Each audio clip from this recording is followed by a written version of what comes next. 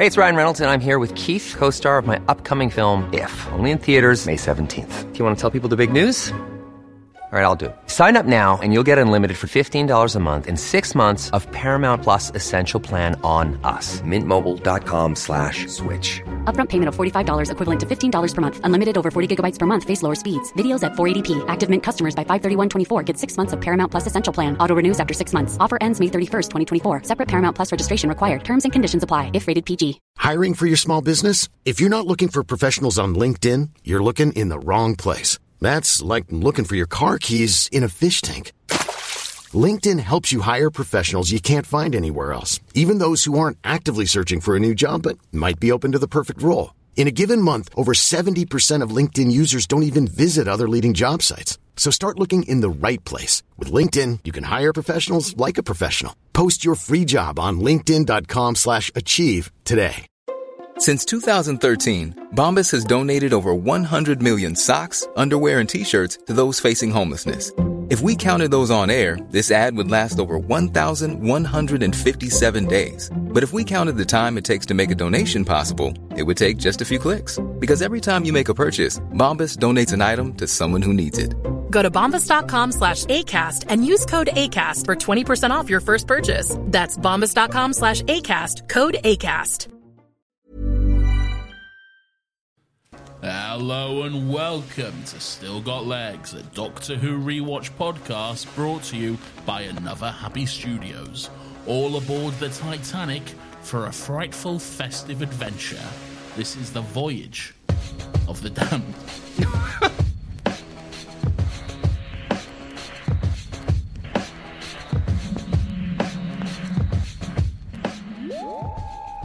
Hello everyone, welcome to Still Got Legs, the only Doctor Who podcast in the world. There are no others, don't go checking for them, it's just this one. My name is Nathan, I am your main co-host, and I'm joined with my lesser co-host, my companion, as it were, on this adventure that we're taking.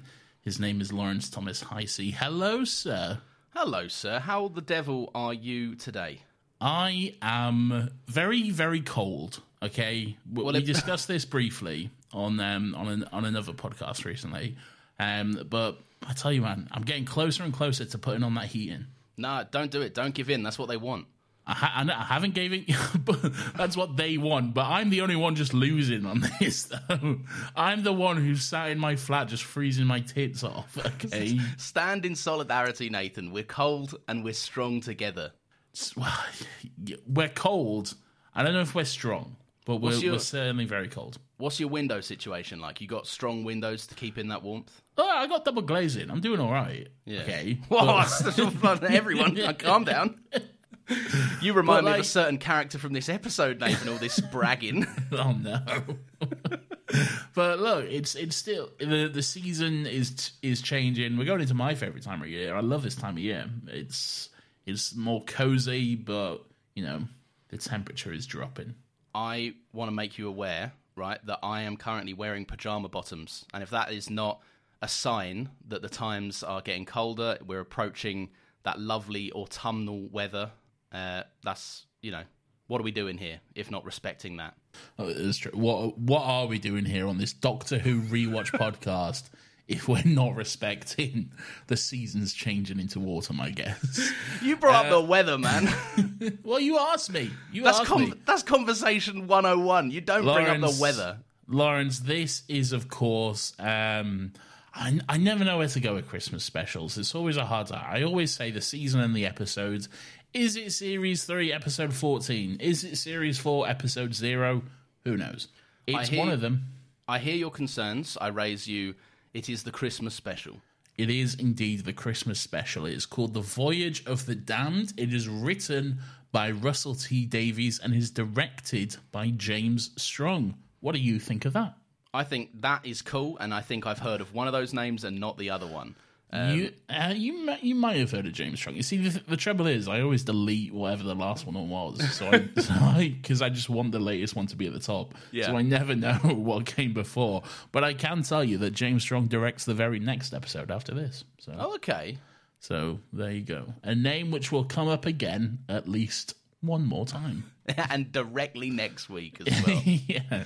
After that, I cannot say for certain. Lawrence, before we get started, I have one important question to ask you. Okay. Did you watch Time Crash? Oh, no, I didn't. Fuck. You see? Oh, I'm a fool. Okay, yeah. I did. I feel like you knew I wouldn't have, and you didn't remind me so that you could be... This is you bragging again. This is you being like that character. Lawrence, it's not my duty to remind you, okay? You should know these things, all right? We last time they had a little thing. Last time, after 10's regeneration, or 9's regeneration, they had a little episode, and we sat down and we were like, how do we handle this? Is it a mini episode of the show? No, we'll just tack it on. Yeah, but you see, I think this is different because I don't consider Time Crash canon.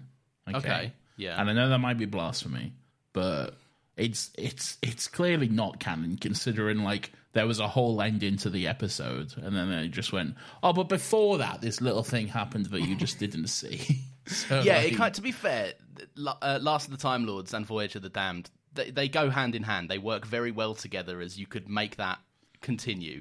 Yes.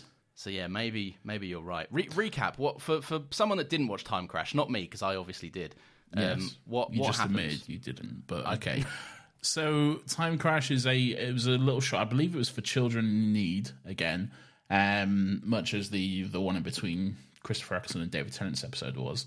So it was a little short where between the Last of the Time Lords and the Titanic crashing into the TARDIS, we had the Fifth Doctor, as played by Peter Davison, appear, and there was just a brief little scene of the Doctors meeting. And shenanigans ensue. Not really. It's very quick, and it's very... The day is saved because I remembered doing this when I was you, so ha ha ha. Here we go. Oh, yeah, I remember that. It was like, hang on a minute, I've got all these memories. Yes. But, yeah. All I remember from that, really, is that, like, at one point, the Doctor was like, you look like an old man. And here's why. It's because two TARDISes shouldn't be together or something. And the Fifth Doctor's very quickly like, that is why. There is nothing... about the passage of time here. Basically, yeah, basically. Yeah. That feels like so quaint by today's standards, but two Doctors meeting was probably quite a massive fucking deal for the revival series. I think it was a big deal, yeah. It was the first time a classic Doctor had appeared in the show. Yeah, true. The first time we'd had him... I guess you can call it a multi-Doctor story. I mean, it's 8 minutes, but I guess you can call it.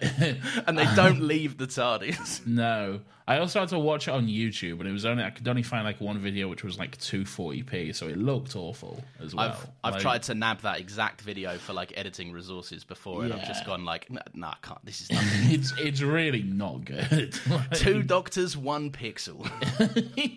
Oh no, that sounds bad. Oh no, it does actually. Yeah. I don't know you thought that one through. Nothing horny. Yes, but Time Crash. Yeah, again, I personally do not consider it canon. So, in that case, that's just me. We strike it from the record. We didn't mention it. It is struck. It is banished from Still Got Legs canon, the only official canon that matters, in my opinion.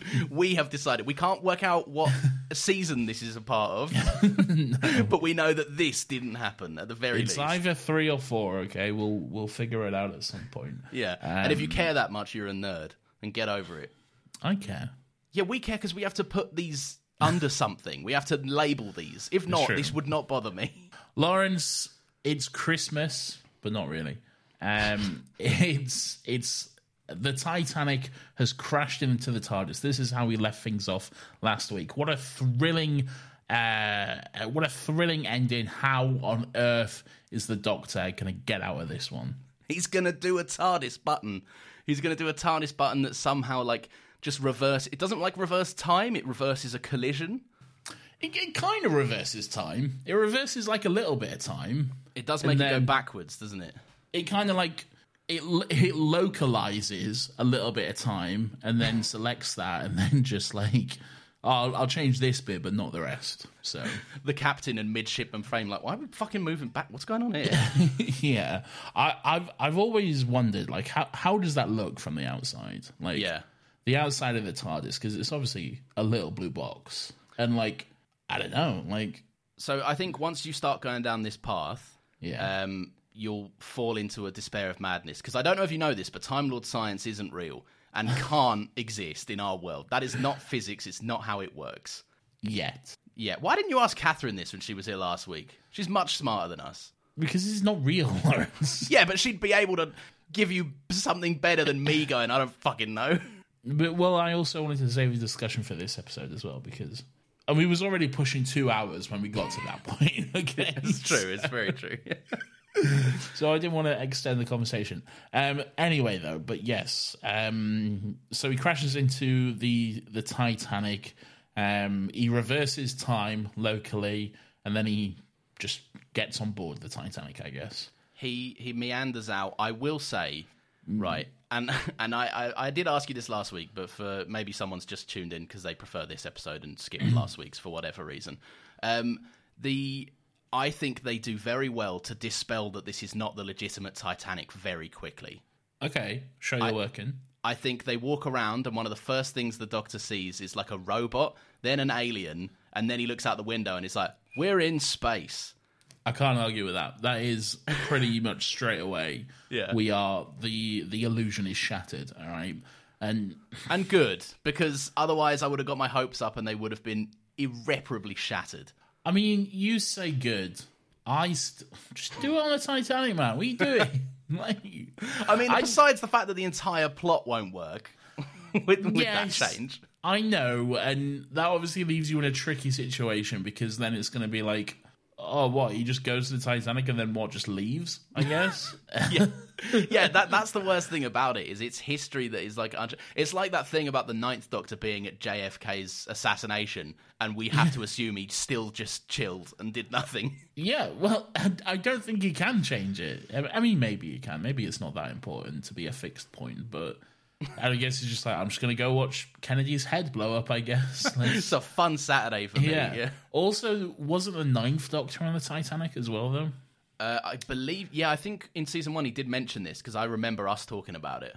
I think, though, the way Clive puts it is that there was some kind of family, and they were like pictured or drawn with their friend, in quotes. But I believe the way Clive phrased it is like it's kind of implied that they never actually boarded the Titanic.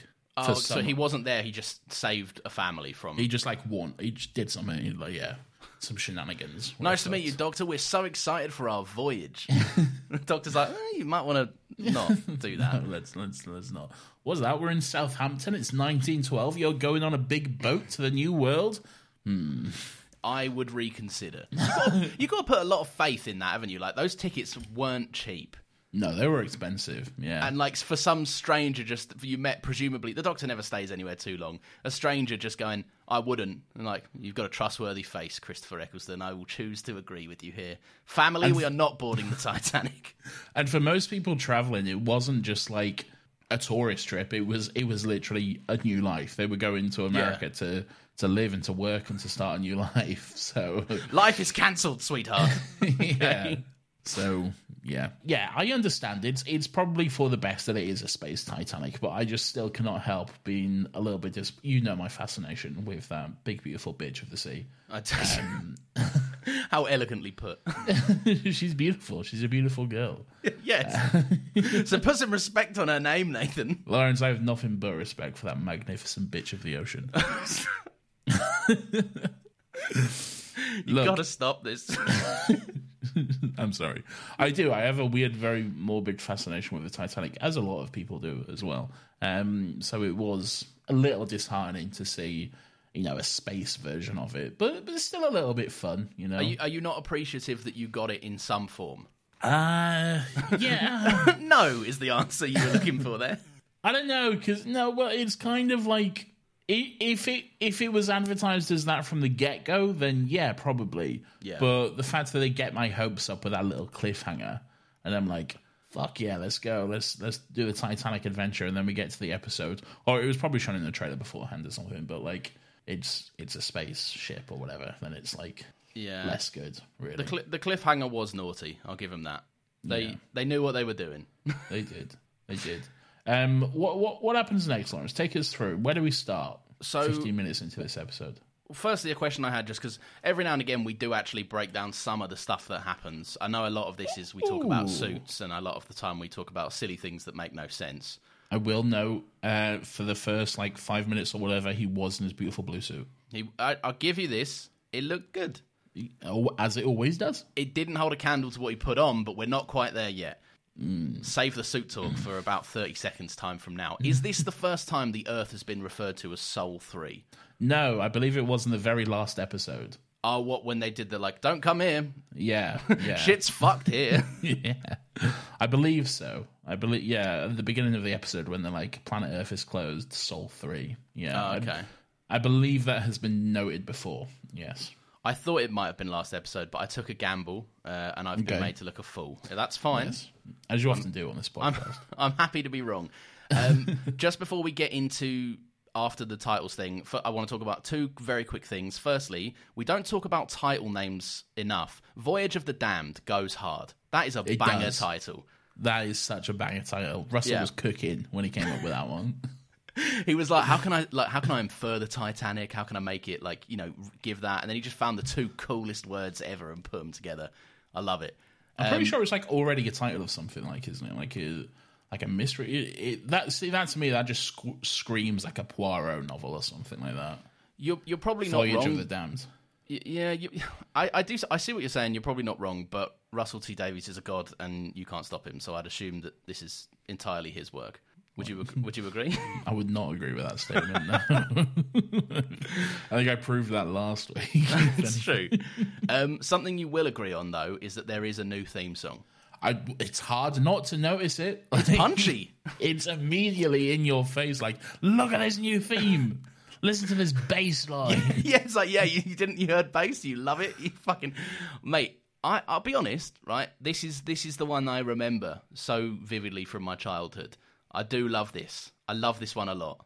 I don't know if I'm a fan of it, really. I think it's a bit too preppy. Yeah, no, not preppy. I just think it's a bit much. It's straight away, it's just... It's so just loud and bombastic, and it's...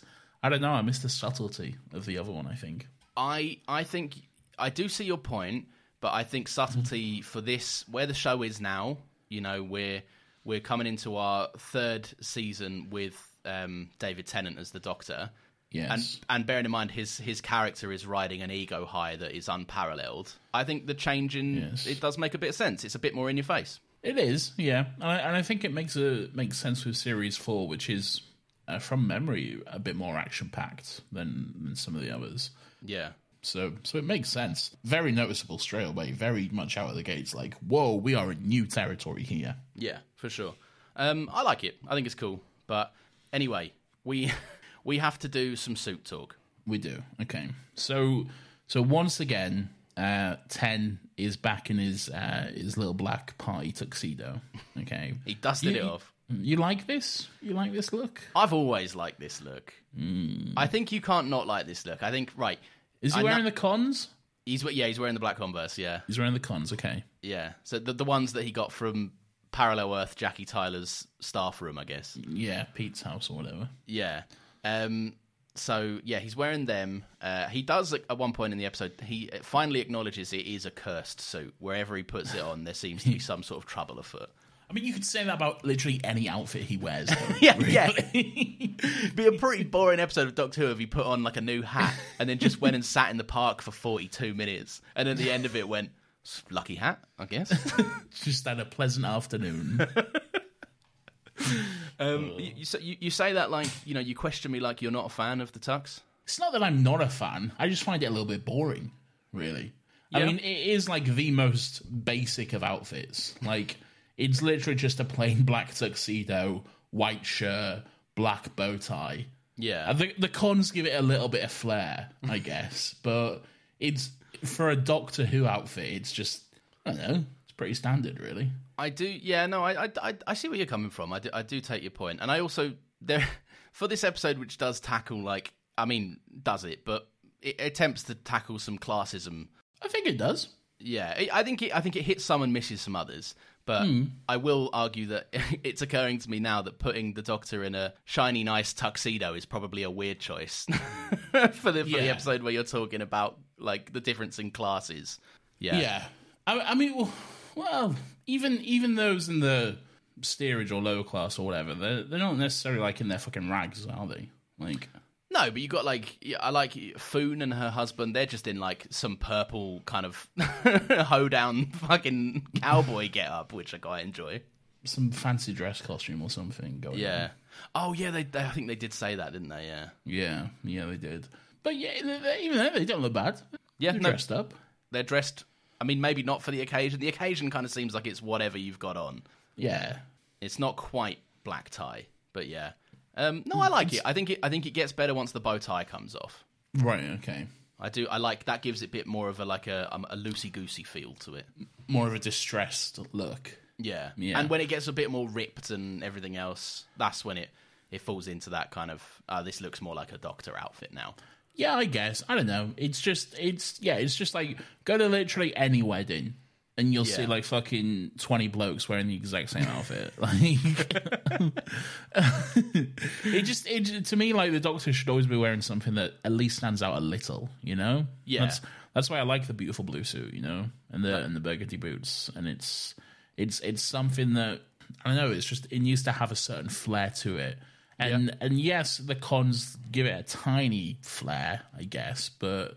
I mean, they're off screen for the most part, so... I mean, yeah, it's not often you see them. Yeah, exactly. So, yeah. Anyway, that's suit talk. That is suit talk. That's what you come here for. You may as well go now. It's only downhill from here.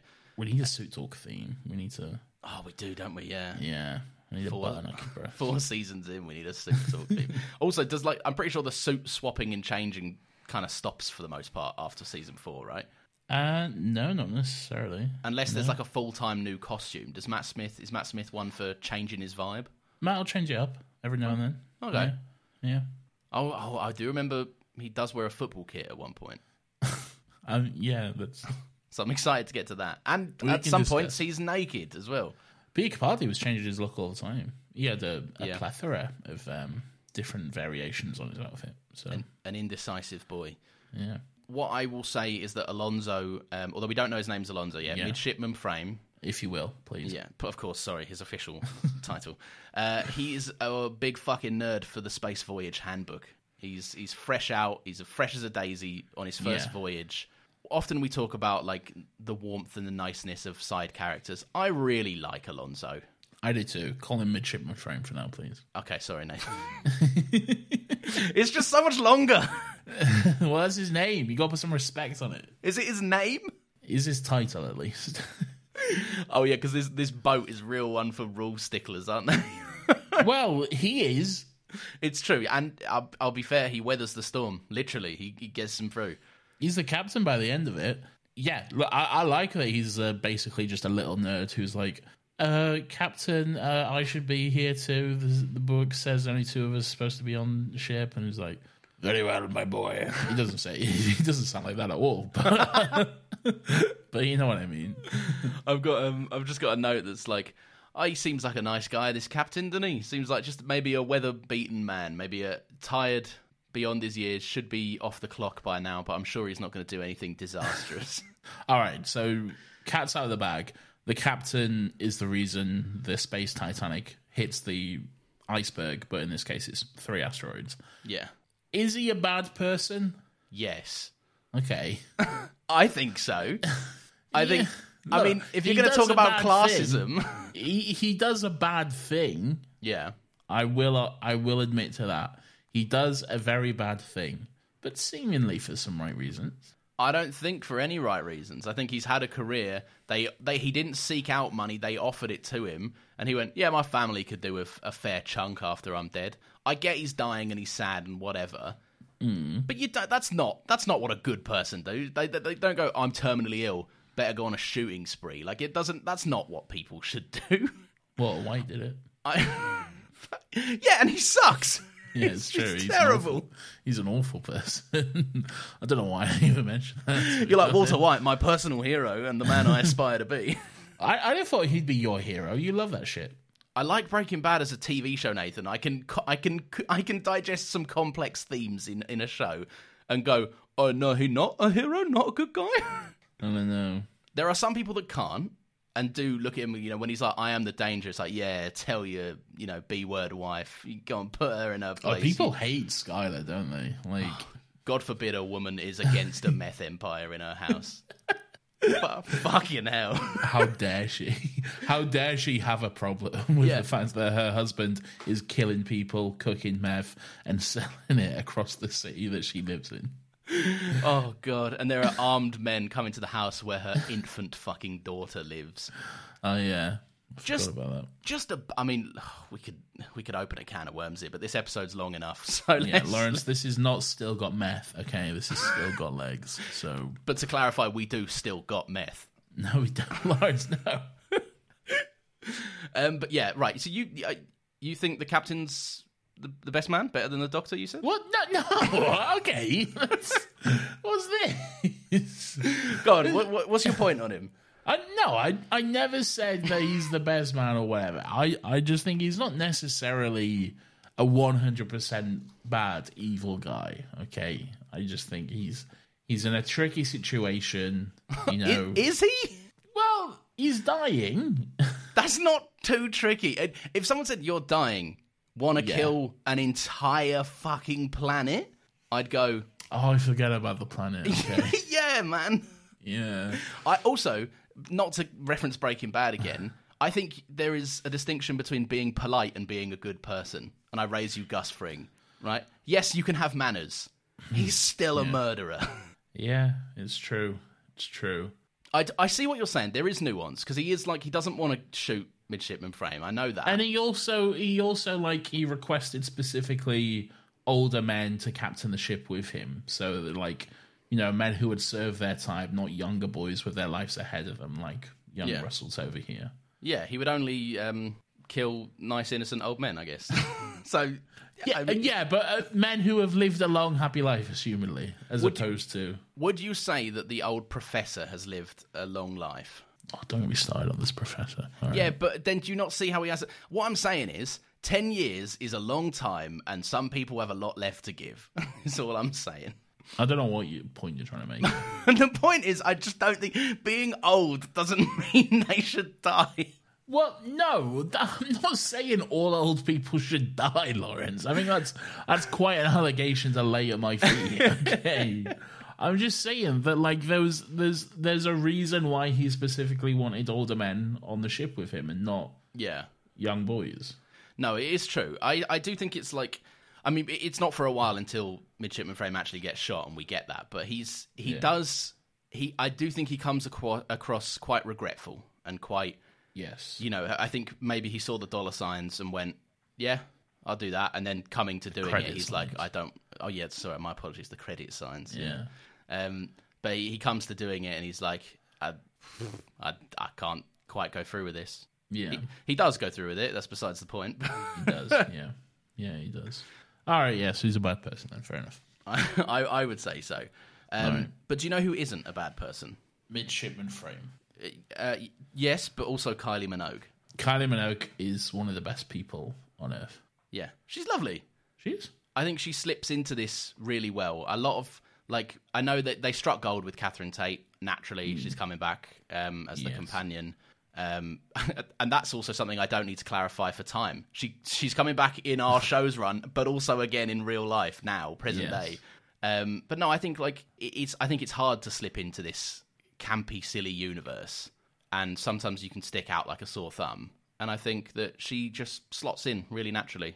I feel like up until recently, but I'd say probably even up until specifically this very moment, Kylie Minogue is probably the biggest name Doctor Who has ever had. That will change in about a month's time. But, up until, right where we are right now, because the episode's not out yet, I'd say Kylie's probably the biggest name. Who else have we had? I mean, she's like a fucking world-famous pop star. It's Although, true. do Americans know about Kylie? I'm sure she broke America at one point. Australians definitely do, because she's from there, and she was in Neighbours. We definitely do. Danny Minogue was doing X Factor. That was quite big in America as well, wasn't it? No, I don't think so. Was it not? No. Maybe It's too early for The Voice. maybe because of One Direction, but Was she anything to do? She weren't anything. Oh, you mean X Factor in X general? Factor. Yeah. Yeah. Look, either way, it's indisputable. Kylie Minogue is a fucking mega superstar. Yes, a mega superstar, and Yeah. again, a very big name for Doctor Who to get, and it's great. It was great. She played a great part. Astrid is, of course, an anagram of TARDIS. Did you notice that? I did. Yeah. I mean, I don't even think I would have picked up on it, but I did know that from prior knowledge. Yeah. I also knew that from prior knowledge. Yes. So you could say we're two very observant men. We're very observant. Nothing gets past us. Also, I will say I like the character, but Astrid is a fucking ridiculous name for someone that ends up getting scattered into space. All right, there's someone in this called Foon. All right. Yeah, but Foon doesn't mean anything, does it? No, Did you know that Foon is an anagram of noof? I didn't, Lawrence. Well, you learned something new. My mind has been truly blown with that revelation. Yeah, but that's how you name characters, though, isn't it? It's true. Yeah. Yeah, you allude to something that will happen. Also, while we're talking anagrams, if you could just spitball a couple for Banacafalata for me. Yeah, sure, no worries. So we got Canabafalata. No. Oh yeah. I mean, I guess. Yeah. Okay. We got Fanacalabata. You got regular chia batter. You got regular shit. No, what is this? Banacafalata, a lot of fun. I love Banacafalata. Right.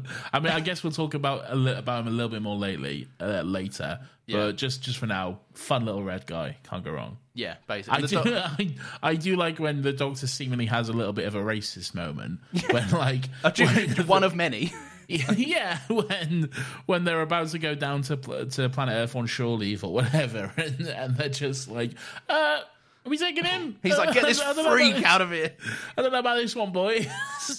Get this freak out. I also put, like, the Earth being well accustomed to aliens at Christmas is written into the episode, right? Yeah, it's true. So like, fucking put a coat on him or something. Let him come. What's your problem? But I can see the Doctor's reasoning. I can see it, but here's my thing, right? Banacafalata paid for his ticket and the Doctor didn't, so someone should sit down.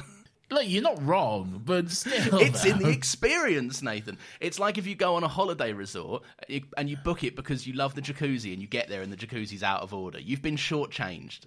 But what I'm saying is maybe they should have, like, you know, if they've got if they've got teleports, then like he's a hologram out of the question, like a disguised hologram, so he just appears as a human or whatever. Yeah, I guess it is.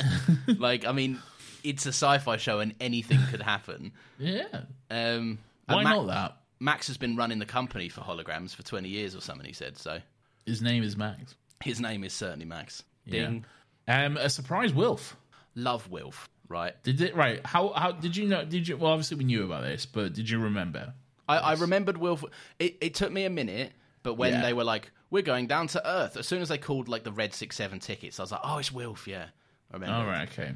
See, for me, totally forgot until he showed up. And I was like, oh shit, it's Wilf. All right, it's Benny Cribbins.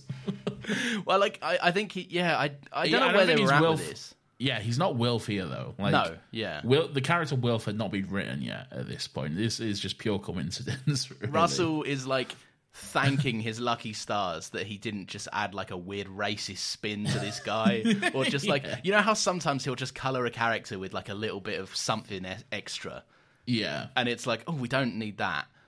Like I mean, fucking Donna before she was going to be a companion was a bit, you know, they regressed her in terms of her like agency. She was like you and Catherine were talking about. She was kind of going around going, marry me, please, please. Yeah. And that's not Donna at all. No. So it's a good thing they weren't like when they teleported away from Wilf. He just didn't drop a slur or something. I mean, that would have been pretty bizarre for a Doctor Who Christmas special episode. The family's gathered round the telly. everyone's just had their Christmas dinner. Let's all watch Doctor Who, and then there's just a hard slur just dropped straight. Like that would have been pretty intense. It would have been. They do, and I know they keep this up, but they do. The one thing I would change about Wilf, if anything, is that he will live and die by the sword of the royal family. And he's an older guy. He's a soldier. He's a former soldier. He's an older guy. He's of that generation. Of course, he's gonna be a fucking flag shagger. Flag shagger. He is, though, isn't he? I mean, he is. Yeah, he quite literally goes out of his way to salute the Buckingham Palace and everything. So, yeah, no, it's fair. You know, my dad used to on Christmas days, my dad used to make us all watch the Queen's speech whilst he pulled out a fucking... For some reason, he had this weird painted portrait of the Queen, and he put it above the fireplace. And then he was pissed out of his mind, but he always made us salute it and listen to the Queen's speech. Yeah, but your dad's I mean, am I allowed to say? You can say, yeah. But your dad's a military man, right? Like that's but still, I mean, bit odd. We've just completely flipped stances, by the way. When it's your dad, you're like, that's weird. When it's Wilf, you're like, oh, come on. Listen, they're entitled to it, I guess. It's fine. Yeah, it won't completely ruin my mood. What will ruin my mood are 3 meteors heading for me when I find out that the captain has magnetised the hull and is drawing the meteor showers in. It's a good crash sequence. Right, I wrote this down, right? There's something about, like, when it all hits, when you've got Max going fastest, furthest, best... And, like, there's something in the editing that's been going on recently. This happened again in the controversial Yana reveal. But, like, yes. But do you know what I'm saying when I'm saying, like, the last couple of episodes, the editor has just cooked at least a banger sequence? I wouldn't say they cooked with Yana. I would say they cooked with this, all right? Because, yes, when it seemed to cut with Max's little speech and stuff and the way it's going back and forth, that's all very entertaining. Yeah, I like that a lot. That's good stuff.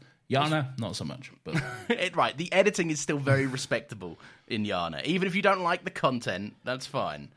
Yes, all right, fine. I can admit to that, okay. Respect my craft, Nathan, please. Okay. I love that sequence. I think it's really good. I also like it's cutting back between, like, Max doing his weird little speech and also...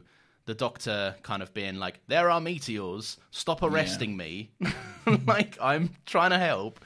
He's got himself into one of those classic situations where no one's listening to him again, and the exact thing he's shouting and screaming about when everyone's like, all right, mate, you're mad, is going to happen in, like, 5 seconds.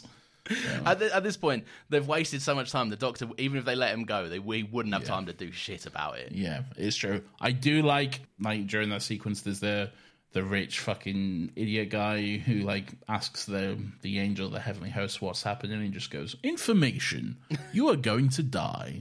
A banger voice. Yeah, very good. Do you know who does that voice? No, I don't. I could look it up, but no, I have to now, won't I? But why credit people? Yeah. No, sorry, I didn't mean to give you work, I promise. Yeah. Why is it always me who has to look this up, Lawrence? You know what my internet's like. It's hanging by a thread. Do you really want to test it? All right, that is fair. I said Voyage of the Damned is a movie from 1976. So. There you go. I'm guessing Russell penned that one as well. Yeah, I'm sure. And he's repurposing his own work, because that would be the only explanation. Okay, now, Paul Casey is credited as the host. Okay. But I don't know if that's the... Yeah, I don't know if that's the voice or just the guy inside. There would have been a few people inside, right? Yeah, exactly. So I'd imagine it's the voice. Yeah. He's done quite a few roles in Doctor... He's been in 38 episodes of Doctor Who. Holy shit, okay. Yes.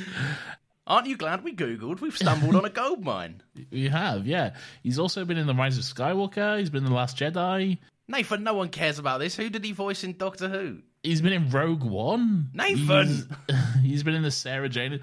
I think this is a guy in the suit because he's playing, like, a lot of... like prostheticked up to the nines. Like he played as Moradis in Rogue One. Oh, okay, yeah. And I know he didn't do the voice of that because Stephen Stanton did the voice of that character. He played Weevils in Torchwood. Okay, right, yeah. Yeah. The Weevils.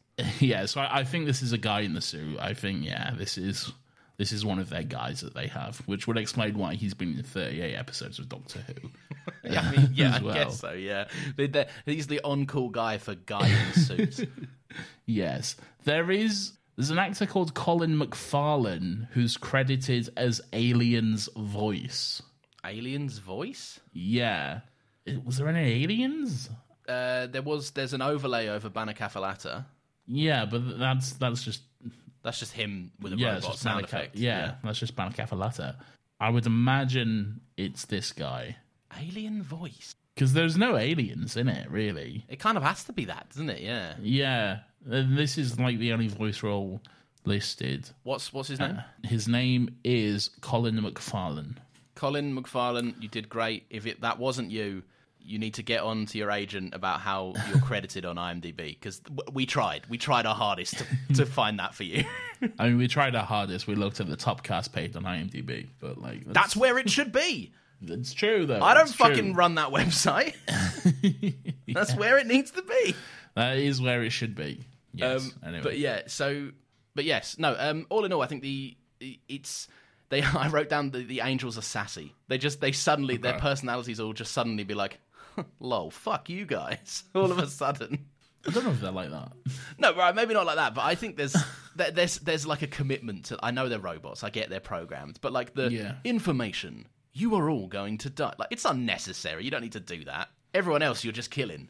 It's kind of like that British wit, like that famous snark that we all have, really. There is a British thing about like getting robots to say silly, like the fucking all of that. What's that Martin Freeman in space called? Hitchhiker's Guide to the Galaxy. That's the one with Alan Rickman. Snape. Yeah, Alan Rickman is the robot.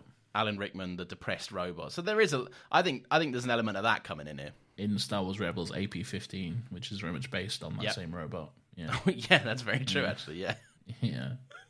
But yeah, no, I do like them. I think they're a fun presence. What I did like is that the TARDIS immediately gets nerfed. Yeah. TARDIS immediately gets like fucking. Is it Professor X stolen? Yeah, that's it. Yeah, yeah. It's just immediately like, well, the situation could be solved in 2 minutes if you had the TARDIS. So we got to get rid of it. It's like the 42 thing again, where it's like, let's just. Yeah. Wouldn't it make sense if we all left? And the Doctor's like, it's trapped behind 1,000,000,000 billion doors. We should start keeping a track of how many times this happens, because it happens quite a lot. It happens less as Russell departs, I think. They actually start incorporating the TARDIS into some stories. Yeah, that's true. It still happens, though. Don't get me wrong. It's still going to happen. Yeah. I can give them... I'll tell you what. I'll spare them this one, because in this Christmas special, they spared me the fucking pilot fish again. That's true, yes. I didn't have to see those stupid, pointless Santa bots. So I was happy. Or a killer Christmas tree. Where you at with the Christmasness of this episode? Like all the Russell ones, it's not particularly Christmassy, is it? When you say, where am I at with it, I raise you a where is it? Because it's not here, is it? Like it's a little bit. There's angels and there's a tree and some background shots. Yeah, it's mentioned, really. It's more just a setting, really, isn't it? It is. And I obviously a backdrop for the adventure. Yeah, I think so. And I think this I guess like Dr. Cooper or stuff, he's always like, or Mr. Cooper, whatever he's called, he's always like, and they go to war with Turkey and good King Wenceslausness, and they all bow down to Santa and stuff. More about that later, Lawrence. Okay. Yeah. What, his whole deal? Yes, more about that later. Okay, right. But no, I think it's like, it's a little bit lacking, and I also think it raises like the question, like, this voyage is going to go on past Christmas. Do the angel hosts, do they have another get-up?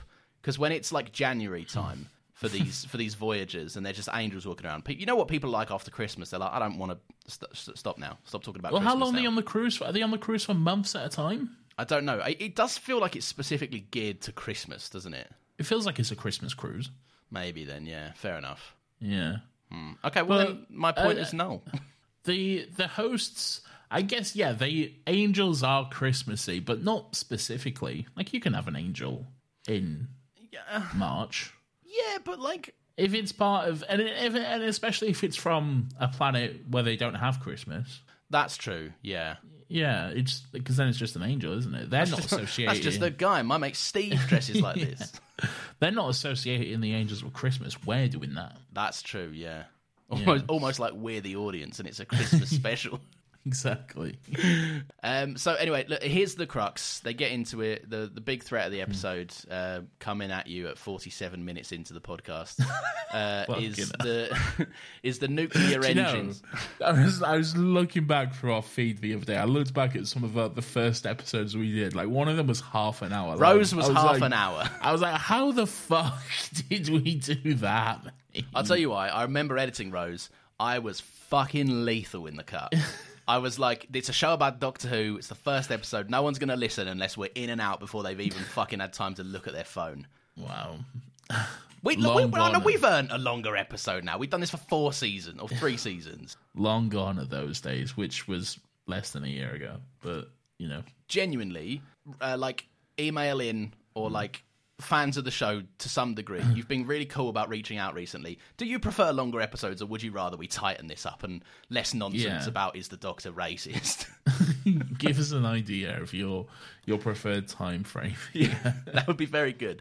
We'll see it and we'll ignore it because we're incapable of taking criticism and adapting behaviour to suit. But yeah, no. But me personally, when I see a podcast that I listen to and I enjoy it, and I like see like 2 hours plus, I'm like, fuck yeah, yeah. I can spend some time listening to this. I can do go on. Recently dropped like a fucking 6-hour podcast. Jesus Christ. Yeah, I was like, fuck yeah, boys, let's go. It was great. I had a good time. I had to listen to it over the course of like a week. Yeah, but then, you know, in that case, then we're just with them for longer of their week. Yeah, it's good. But yeah, let us know. I'll tell you one thing I do enjoy. Okay. Yes. I enjoy that we have Astrid, Kylie Minogue, the beautiful Kylie Minogue has joined us on this adventure, all right? And something I've always wanted, I understand why we don't have it, but something I've always wanted is a companion who isn't from contemporary Earth, okay? Give me like someone from the Victorian era, or, you know, maybe the 50s, the 60s, or even from another planet entirely, like Kylie Minogue is. Obviously, I understand they need to be the audience perspective point. We need that fucking relatability, that point of view in. But I just think, I don't know, I think it'd be more interesting to have someone from a different culture be able to, like, because the scene where they do go to Earth and she's like, fucking stinks, I love it here. It's great. Like, that's good. That was a really good scene. I'd like to see more stuff like that. And we're talking, like, the companion as well. No TARDIS team. Like, don't come at us with Jack or the lizard woman from Victorian England or something. I don't know what her deal is. Madame Vastra. Yeah. That's it. Yeah, or the Sontaran they put in a 3-piece. That guy. Strax. Yeah, like none of that. We want the through and through the season constant companion to be from somewhere. Yeah, because it is interesting and it just adds a certain level of niche. And I also think like the show is at a point now where we don't need our hand held. Like, we have, you know, coming up to season 15 of this fucking show, right? Give us, like... 14. Is it 14? Yeah. I see. Well, we're coming up to season 14, so spice it up a little bit, and maybe they will, who knows? Yeah. It doesn't seem like it. It doesn't? No, from everything that's out there, Ruby Sunday seems very much like a contemporary, modern Earth girl. That's part and parcel with getting Russell back. That man loves London like there is no tomorrow. I think it's mostly Bristol, from what I've seen. Is it? Well, it was filmed there. Yeah, but what does that say? Yeah, that's true. I mean, that could be central London for all we know. That could be Buckingham Palace itself. Look, let's get into it. 51 minutes. Okay. We had suit talk. We had all of this. All right. Basically the main threat. It's not scary enough that everyone on the Titanic will die. We don't see them. No. We can't see them. We don't care about all the other randoms on the Titanic. No. Fuck them. Yeah, fuck them. They're dead. If Nathan had it his way, he'd kill the whole planet, like he said earlier, with his mate, the captain. Come on now. But that's the threat. Basically, there's like some sort of nuclear engine that if it crashes, it will crash into the Earth, and the Earth will go bye-bye. That makes sense to me. Yeah, I can get on board with that. It's dumb. Why not? Why not? I'm saying. Yeah, it's dumb. You got to go with it. The Doctor has said that's the threat, so we go, sure. Anyway, up at the bridge, Midshipman Frame has been shot. The captain is dead. I love that little scene. I know we spoke about it already a bit briefly, but like the scene where he's just like, yeah, they told me it'd be old guys, and he just shoots him. Yeah, it's pretty rough. And I also like that Midshipman Frame is very much a guy that's like, fuck it, I got a job, I got a duty, shoot me if you're gonna, but fuck this. Very cool. I like that. Yeah, I like that too. I like he does his duty, he does what he can. I like the moment where he sees the angels come in, and then he like quickly, once they've clocked on that the angels are the threat, and he quickly like closes the door, not realizing one of them has shut their hand like through it, just holding it open. And then when he notices it, he gives that little scream. That's a bit of fun. That is, and then he shuts more door. Yeah, he closes the door even harder. Yeah. He goes, activate hard shutting of the door sequence. Yeah, and I love that. Doctor Who's filled with stupid shit like that. See, in amongst all this kind of all blends together, because this is the part of the episode where the Doctor and his kind of ragtag bunch of misfits are all... So who we got? We got the Doctor, we got Astrid, pretty blonde girl, who the Doctor has instantly fallen in love with, big surprise. Yeah, shock of the year. We've got the Professor, who doesn't know anything about Earth. Yeah. We've got Richie McRich. Yep. We've got Banakafalata, a king among men. We've got Mr. and Mrs. Foon. Let's just call them that. Yeah, I could not pick up on their names. Mr. and Mrs. Foon. Mr. and Mrs. Foon. Let's go with it. Yes. I think a great mixture, and I like that none of them are really like there's an obvious shithead there.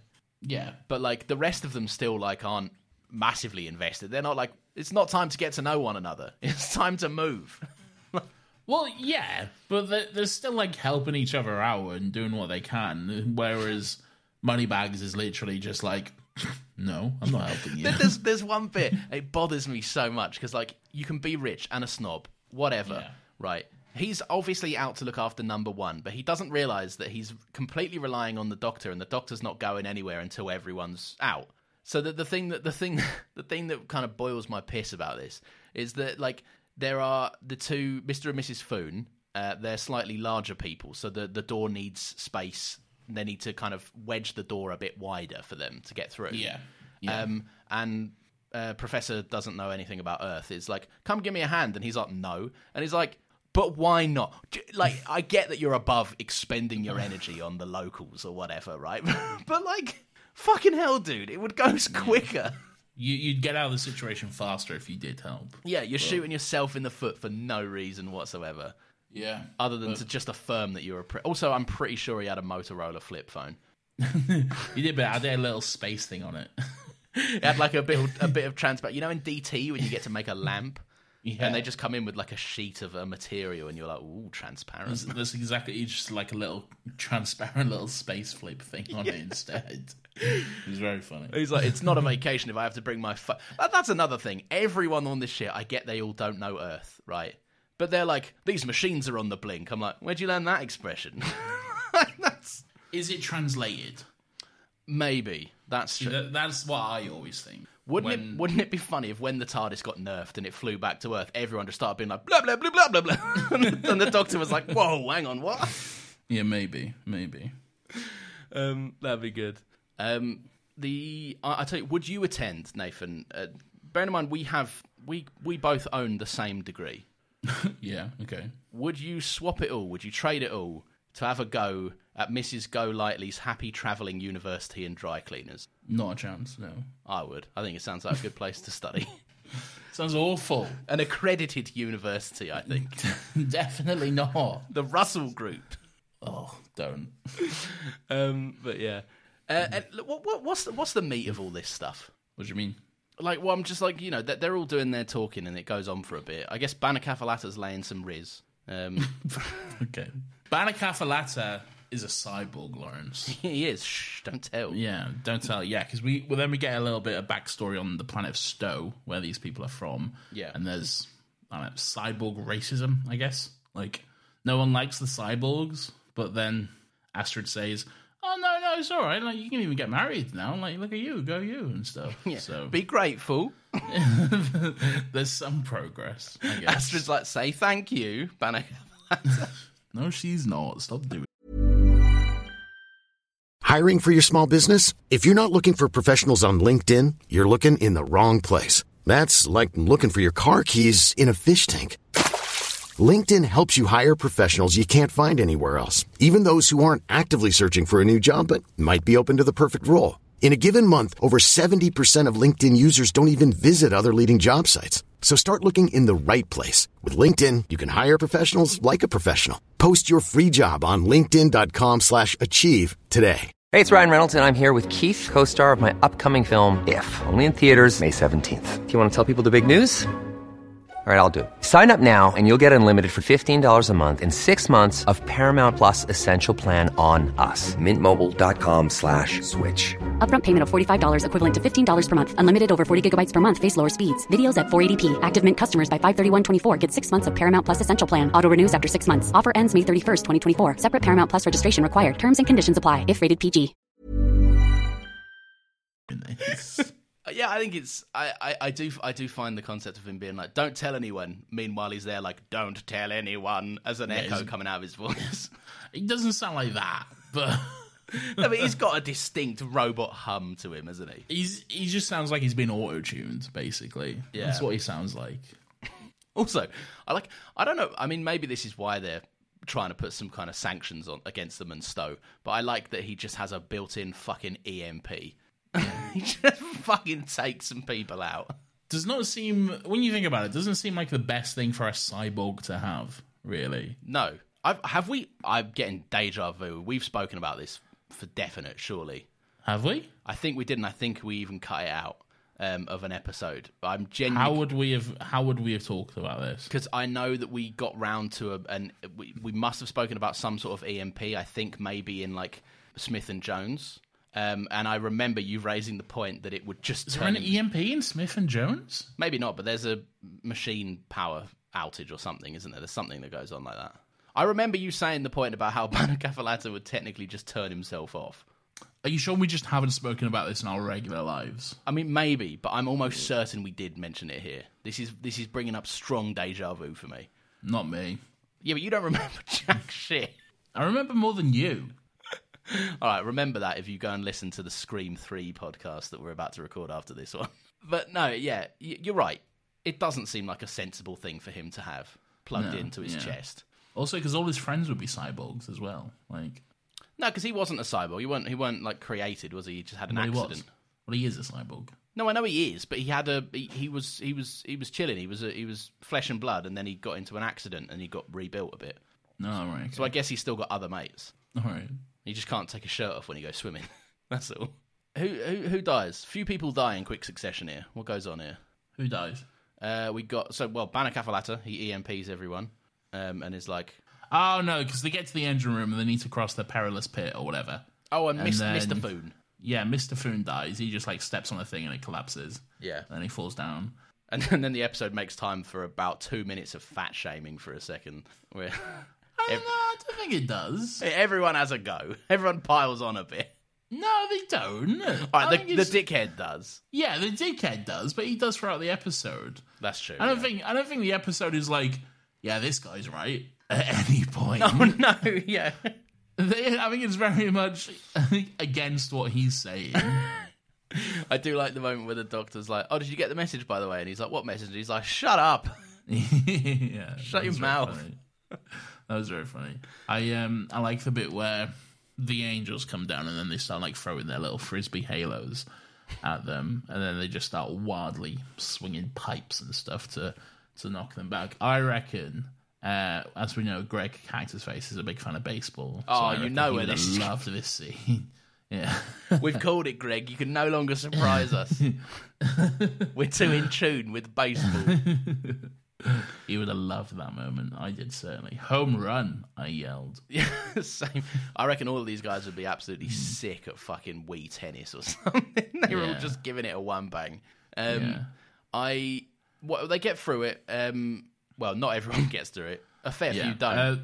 And then Mrs. Foon is the final casualty. As she chooses to sacrifice herself. She wraps like a rope around the angel and is like, "You're coming with me, sunshine," as she plunges into the fires of the engine.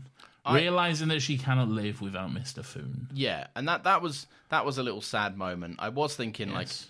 that you probably could have just pushed him off, but then I'm thinking Well, they can fly. Oh, that's true. Yeah, she so, tugged him in. Yeah, Yeah.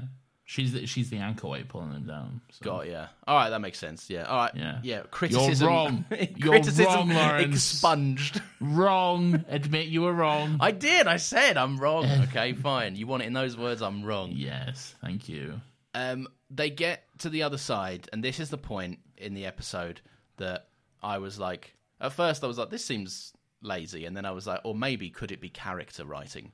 And what I'll say is, it is remarkably easy for Astrid to claim her seat on that TARDIS when you compare what Martha had to go through to be welcomed for just another trip at a time. Yeah, but she's a pretty blonde, though, isn't she? This is what I'm saying. And also, there's something about Martha always gave the Doctor some shit back, whereas Rose, a lot of the time, she grew into giving him some shit, but a lot of the time at first she was like, "Wow, you're very surprising. You're quite a powerful guy." Do you remember how during the Blink episode you were basically crying that Carey Mulligan never got to be a full-time companion? Yeah. All right, this is basically me with Kylie and Astrid, because I'd have loved Kylie to be a companion. I think Astrid would have been great. It'd have been a great little team for a little while. Yeah. I could have done without the love story, I guess, but I think it would have been a good duo. Do you know what? I don't even mind the little flirting. I think it does get a bit full on. Yeah. I don't think it needs to go as far as it does. The Doctor's Yeah. like kissing dust or whatever. I think everyone needs to calm down just a little bit. Yeah. Also, do Banner Cafalata pretty dirty there. Well, They were engaged, Nathan. I don't know if they were formally engaged. It's true, it's fair. But anyway, so all of this, the doctor's like, "What's going on down there? What's going on? They're all coming from down below. There's something going on in the deck." He's had a look on the monitor, and there's a. I always love this in stuff where they look and they look at some schematics or some blueprints, and they're like, "This space is unaccounted for. This is where the threat is." I reckon in the episode. Yeah. I think that happens I'm pretty sure it happens in Daleks in Manhattan. It definitely happens in Sarah Jane Adventures. There's like a Slitheen room in the school behind a door. Wouldn't know. I haven't seen it. Happens in Spider-Man, the video game. Yes, it does. That is also true. Yeah. Boom. It's like Martin Lee's office is not the shape it should be. No, Norman Osborn. Oh, yeah, that's also true. I mean, both of them are true. They love hidden rooms in offices. Yeah, but it's more Norman Osborn specifically with the schematics, though. That's true. Anyway, right. Basically, the Doctor runs back. He goes down there. I do like that he encounters the aliens and just 10 panics and fumbles his opportunity so hard. He guesses the right number, or he does that on the bridge, but he uses it again. He's like, "Number 1, Defense Protocol 1 or whatever." Security Protocol 1. You just called them aliens. Did I call them aliens? Yeah, you just vindicated IMDb. Well done, IMDb, I guess. I'm not wrong. I'm never wrong. I'm too powerful. But yeah, no, he does fend them off quite nicely. He pulls it back around, but I like at first how he's like, "That's right, yeah," and they're like, "Yes," and he's like, "Nah, come on, that didn't." It seems so stupid. Yeah. I can understand the first one, but then immediately going, "Can I have another go?" You know how it's going to play out, man. Come on. Everyone has prepared for this scenario, right? There is not a single person alive that hasn't thought, if I met a genie, what would I say? Exactly. Right, so the Doctor should be... And he's had fucking, couple hundred more years than we've all had. Oh, actually, hang on. We completely skipped past that. What do you make of the speech? Love it. It's cheesy as fuck, but I love it. I love it too, and I also love that it was absolutely shot for the trailer. Oh, 100%. Yeah, you can put in the explosion gaps in between each little phrase. Yeah, and I love he stares down the lens. I like how in a normal episode where they weren't trying to market the Christmas special, it would have just been like, "Who put you in charge?" And the Doctor would have been like, "Me," because I'm fucking smart. And then off they go. But this one is, "I'm the Doctor. I'm a Time Lord." It's very good. It's so over the top. It's so dramatic. It's so cheesy. But I like it. I can't help liking it. His ego's riding high, right? It fits with what's going on. It will be a little bit later. Yeah. Yes, it certainly will be. But anyway, the Doctor goes down, and who comes wheeling out? What? Who comes wheeling out in his dishwasher? Oh, sorry, yeah, I forgot. He tells the angels to take them to his leader, to take him to their leader, which is one thing he's always wanted to say. and yes, we get the reveal inside deck 31. There's some kind of like chamber which you can survive anything in. Basically, some like power chamber thing, and inside there, his name is Max. He's been there all along, but he's a big fucking head on a car. He's just a decapitated head wired into like a big fucking engine on wheels, basically. And his name is, I fucking love that his tooth actually shines. And then the doctor goes, it actually does that. It's so silly. It's so silly. I think when Max comes rolling out, one thing becomes enormously clear, and that is that Kylie Minogue was very expensive. Oh, come on, though.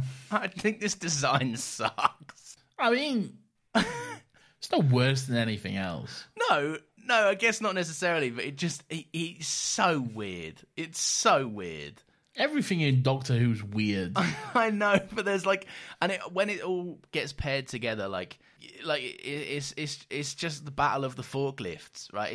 It's Robot Wars. It does turn into a battle of the forklifts, which is quite strange. I will say it is absurd, but right, like the whole dramatic tension of the episodes just revolves into two cars just revving their engines at each other. Basically, who's going to win bumper cars is what it is. Yeah. What do you make of Big Max and his design and everything else? I like that Russell is on some all billionaires are cunts kind of thing. Yeah, I agree. That's pretty cool. I enjoy that. Max is, I mean, as a villain, he makes sense. Everything that he does, it's all, I can buy all this, sure. He's just a weird head, though, isn't he? He's just a weird 120-year-old head, or whatever he says he is. Yeah, I one thing that comes out of it, which I do really like, is he does explain his whole spiel of like, you know, it's basically it's a corporate revenge retirement plan, and he's willing to, you know, part with, you know, an entire planet for that. So it does, you know, it touches in on the classism themes and all of this stuff. But then I do like that the Doctor just waters it down for us all by going like, what, so all those people have to die because Max is a loser? Yeah. It's a great he's not line. wrong, though. But, yeah. Yeah. It's a very good line. But, yeah, I don't know. I just think I see, like, why it was the way it was.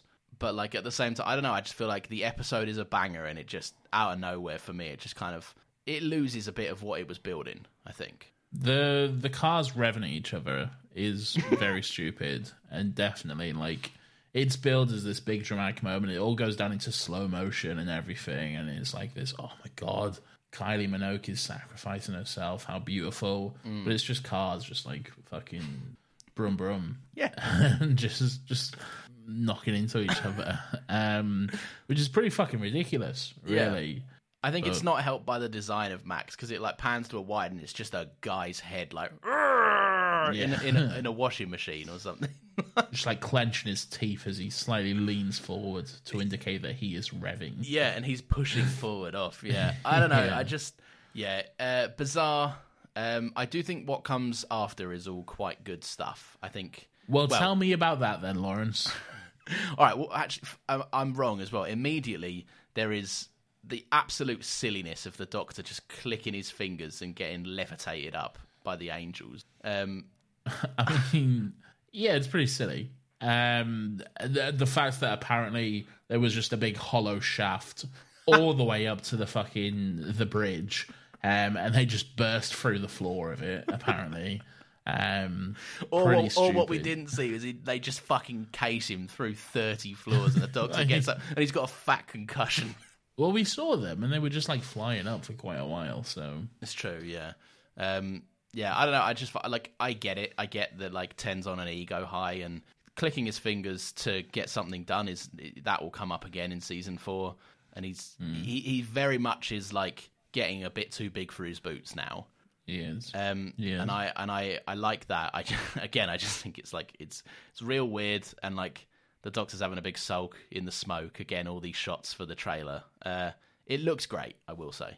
Yeah. Again, this is all very It's all very slow-mo. It's all very fucking... He's literally just walking away from big explosions behind him while he's not looking at them. What's that? It's the Lonely SNL Island song. Yeah, cool guys don't look at explosions. You got Will Ferrell just ripping on the keyboard. Yeah. It's J.J. Abrams. Oh, is it? Oh yeah, J.J. Abrams keyboard solo. Yeah, it was very much that. It's very Hollywood cool guy, like all these explosions and that and type of the stuff. black suit and everything with a slight rip on the sleeve. It's all very how very James Bond, all that kind of stuff. That spawned the conversation somewhere in some nerd hole on the internet. That spawned some sort of thread. David Tennant as James Bond. Yeah, like a fan casting or something. Probably, yeah. But yeah, I do like that he just kind of smashes through, and Midshipman Frame, who's kind of been out of the loop for a bit, is like, what the fuck? Yeah. Lawrence, now you can call him Alonzo, because we do have the reveal where the Doctor just asks him his name, and we get a great moment where he goes, that's someone else I've always wanted to say. Alonzo. A great payoff from that seemingly throwaway line in season 2. Really, it was bound to happen, and I was not expecting it. Obviously, when I first watched it, but what a banger! Fun fact: I remember watching this episode when I was young for the first time. This is one of the few episodes I remember distinctly. Like, not as a kid, you can have a vague memory of like, I remember watching Doctor Who on Saturdays. Yeah. This is one I remember specifically because I guess it being a Christmas day helped. But I had that day I was bought the Coral TARDIS interior set for Christmas, so I had somewhere to put all my action figures.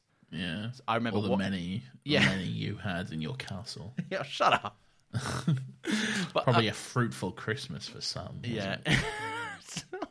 You act like you were getting coal and fucking. I was. We was all sat around the fire. I had a tin of beans, and I was like, "Please, sir." Your father raised his can of beans and delivered a solemn Merry Christmas. But no, I had a place for all my action figures to be, and I remember we always used to go on like a Christmas walk, and I remember I was allowed to take one toy with me on the Christmas walk. Otherwise, I might lose it. So what I did was I cheated the system and I took the entire TARDIS set on the walk. Just like carrying the fucking top. No, I did dismantle it a bit. I took the like it's got the weird columns, the weird coral beams. Yeah, that are always exploding. I took them off and I took the console piece out. So it was like a kind of, I guess, there's some sort of like cylinder and a base. That seems so stupid. It was, but I was fucking sick, man. I was the envy of all of my neighbours. So. I'm sure he was. At least I thought I was. But yeah, anyway, I do think that the Doctor, there's an element of, he's like, I can bring her back. She was wearing a teleport bracelet, blah, blah, blah. Oh, wait, just before that. The scene where the Titanic is crashing down to Earth. Oh, yes. Yeah, of course. Sorry. Yeah, quite a big moment. Oh, yes, the climax of the episode, yeah. Yeah. I think in my head, I always get that mixed up with the moment in The End of Time where he's driving that spaceship. I always confuse the two in my head because I always had it in my head the moment where he says there's an old saying, a saying of great power and wisdom on Earth or something, but he didn't say it. I was like, oh, it must be from the other moment that's exactly like this then. Yeah, the exact same episode climax that happens. Yeah, I thought you were going to say you confuse it with the moment in Turn Left where it would just the Doctor and the Titanic are crashing, right? They're steaming down to the Buckingham Palace, and then we just cut to Wilf in the countryside watching a news report, the Queen's dead, Buckingham Palace is in bits. No, they show the same footage, but somehow it's captured on the news, and then the image cuts off and as to indicate that London had been destroyed, goes to grey static. I see. Before we see it rise from behind Buckingham Palace. I think it's so wild in this episode that there is a kind of a subplot of the entirety of London have chosen to go and do something. You know how hard it is to get anyone from London to do anything. That is very true.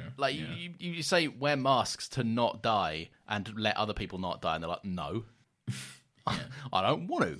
And that's fabric on your face. Yeah, that is true. If in real life there'd be, I don't even want to say how many, but just countless number of people being like, No, I'm not going anywhere. This is my home. This is Christmas. I don't care if bloody E.T. walks in here with a gun, all right? I'm staying put. In solidarity. I like how we're just describing Wilf, but we put our racist voices on. Yeah. I mean, yeah, fair play to Wilf and Her Majesty. And the Queen appears. There's a shot. The corgis. Well, I think there's one corgi, which shows up. They could only afford one. They had to pay Kylie Minogue. And then we get some running and shots of the back of the head. The Queen in her dressing gown running through Buckingham Palace. I guess Philip gets left behind. Yeah, fuck him, he's dead. Yeah, it's just the Queen. And then we get a, thank you, Doctor. Thank you, Doctor. Thank you, Doctor. Good Fine, stuff. whatever. Yeah, it's cheesy, it's stupid. I guess she knows the Doctor. Why not? I guess she. I mean, that is one thought I had. I remember thinking, like, I do like how in the revival there is kind of this weird aura, this kind of unspoken thing that, like, there are officials that know the Doctor. Like, I like the idea of, like, a president taking office and they open a red file and someone's like, so this guy's an alien. The president's like, what? And draws for his pistol and he's like, no, you don't need to panic about it. This guy's cool. He's one of the good ones. Yeah, he looks like us. He's got hair, and the president probably says, "Is he white?" But anyway, brutal. But yeah, what do you think about all the saving Astrid stuff? Dumb. Okay, yeah. It's a chance for us to get some good acting from Ten. You know, I like his, especially after like what happened to him probably about 2 hours ago. Yeah, like. When you think about it, it is wild to think that Martha's 2 hours since leaving the asylum. She's probably gone. Yeah. She's had a plate of food, cocktail sausages on the sofa. She's probably like, had a bit of a snack there, didn't I? Yeah. And the Doctor's in a blown up fucking Titanic. Yeah, exactly. But it's pretty recent for him, like especially losing the Master and stuff. So I like that he's, you know, so soon after that, and even throughout the episode, he's clinging onto life. He doesn't want to lose people. He's very adamant about like no more deaths, no more of that sort of stuff. So yeah, so I like that. He's very adamant about getting it back. It's just all very dumb, though, isn't it? Yeah, I think so. Yeah. It is dumb. I do think there is a nice element of like he's clinging onto life, but like it ain't clinging back. Like people are dropping like flies. Yeah, and there must be an element of him that's taken this on, thinking like, is this me? Yeah. But I also really like, and something. Spoiler alert. Yes. something I'd never considered before is that like this is kind of one of the first episodes to really grapple with the people that die, bar one of them, as in like in his ragtag group of people. Two people choose to die. Yeah. Two people willingly sacrifice themselves. This is exactly what I was just alluding to when I said spoiler alert. Yes. Yeah. Because this is something that comes up in Series 4. I don't think we should spoil it now because it's a good little thing. But yeah, it's a recurring theme, shall we say. It is indeed. Yeah. And I just think it's very, very interesting, and they lay some early groundwork here, which is not unappreciated at all. And I think some early groundwork has been laid for even further down the line when Professor whatever his cunt name is like, you know, choosing who can live and who can die. You know, what kind of a man would that make you? That make you a monster? Yeah. And then the Doctor's just got like a little bit of a look on his face and stuff, and and we all know where that road leads us, don't we? We do indeed. So you would say, when Mr. Cooper says choosing who lives and dies, that would make someone a monster. Do you agree with that? Why do I feel like you're setting me up for something? Because I am. Okay, great. I would agree with that. You would. Yes. So you would say that the captain is perhaps maybe a monster then? Okay, great. Okay, fair enough. Okay. You know full well if I said that, you wouldn't have let me drop that. I would. I don't often get one up on you, so I'm taking it. I apologise. Okay. But yeah, so anyway, all of that, the snob comes over to the Doctor and he's like, I never said thank you. And I was like, oh. And then he's like, and by the way, I'm made of fucking money. I'm even more rich. Yeah. And everyone else is dead, and that's good for me. Yeah. Which is like... Great. Oh, dude, choke. Yeah. Yeah. Great. I do like that the Doctor just gives him nothing. Yeah. After that point. So anyway, he takes... this has been bothering me all episode. Is it Doctor or Mr. Cooper or Copper? Or Professor. Professor. And is it Copper or Cooper? Cooper. So Professor Cooper. Yes. Finally, I have the right, the right combination. Right. In an ideal world, in a children's TV show, yes, he can buy a house. Yeah. But he can't, can he? Why? Because he doesn't have, like, any... No financial records, credit identification, scores. If he's got £1 million, he doesn't need credit scores. I feel like you need documentation to buy a house.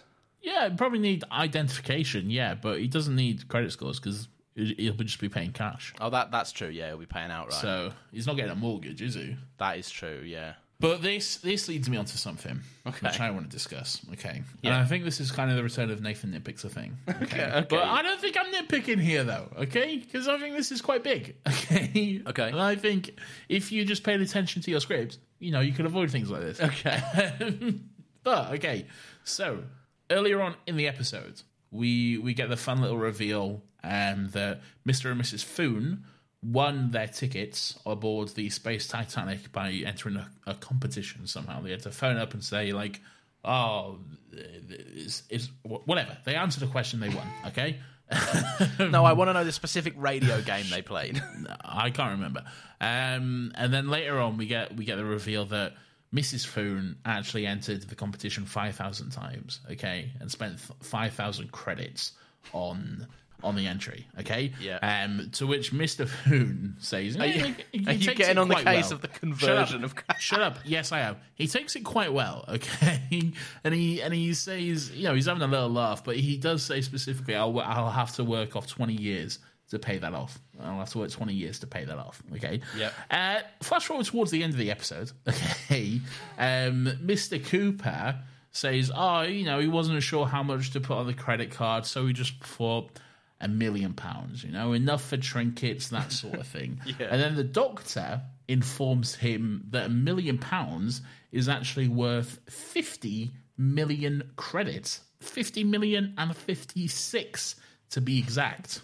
Okay. Now, using simple math, Lawrence, one can work out that the exchange rate here between Great British pounds and, let's say, Stowe credits is it's about 1 to 50. Okay. Yeah. So 5,000 credits roughly equals £100. Okay. So either the wealth inequality is fucking rampant on Stowe. It is like really, really rife. Yeah. Or it just wasn't thought about. And what sounds more likely to you? The second one. the second one, yeah. Yeah, I mean, unless he's... 20 years for 100 quid, that's hard graft. That is hard graft, man. I'm not going to lie, I earned that in a day. So, I earned more than that in a day. That's not even bragging. 100 quid in a day is not much. It's really not by today's standards. Oh, man. Yeah. Oh, it sucks. Stowe does sound like a terrible place to be. They're racist to androids and they're not paying people properly. Yeah. Fuck. I don't think...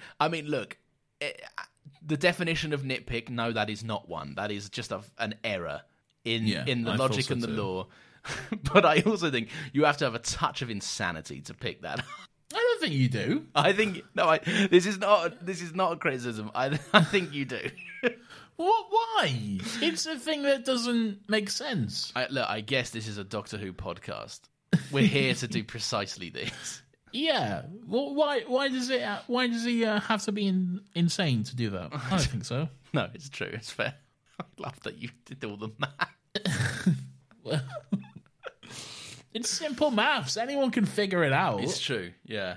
Oh, dear me. And on that note, Nathan, I believe that leads us on to our next famous segment. Weirdo of the Week!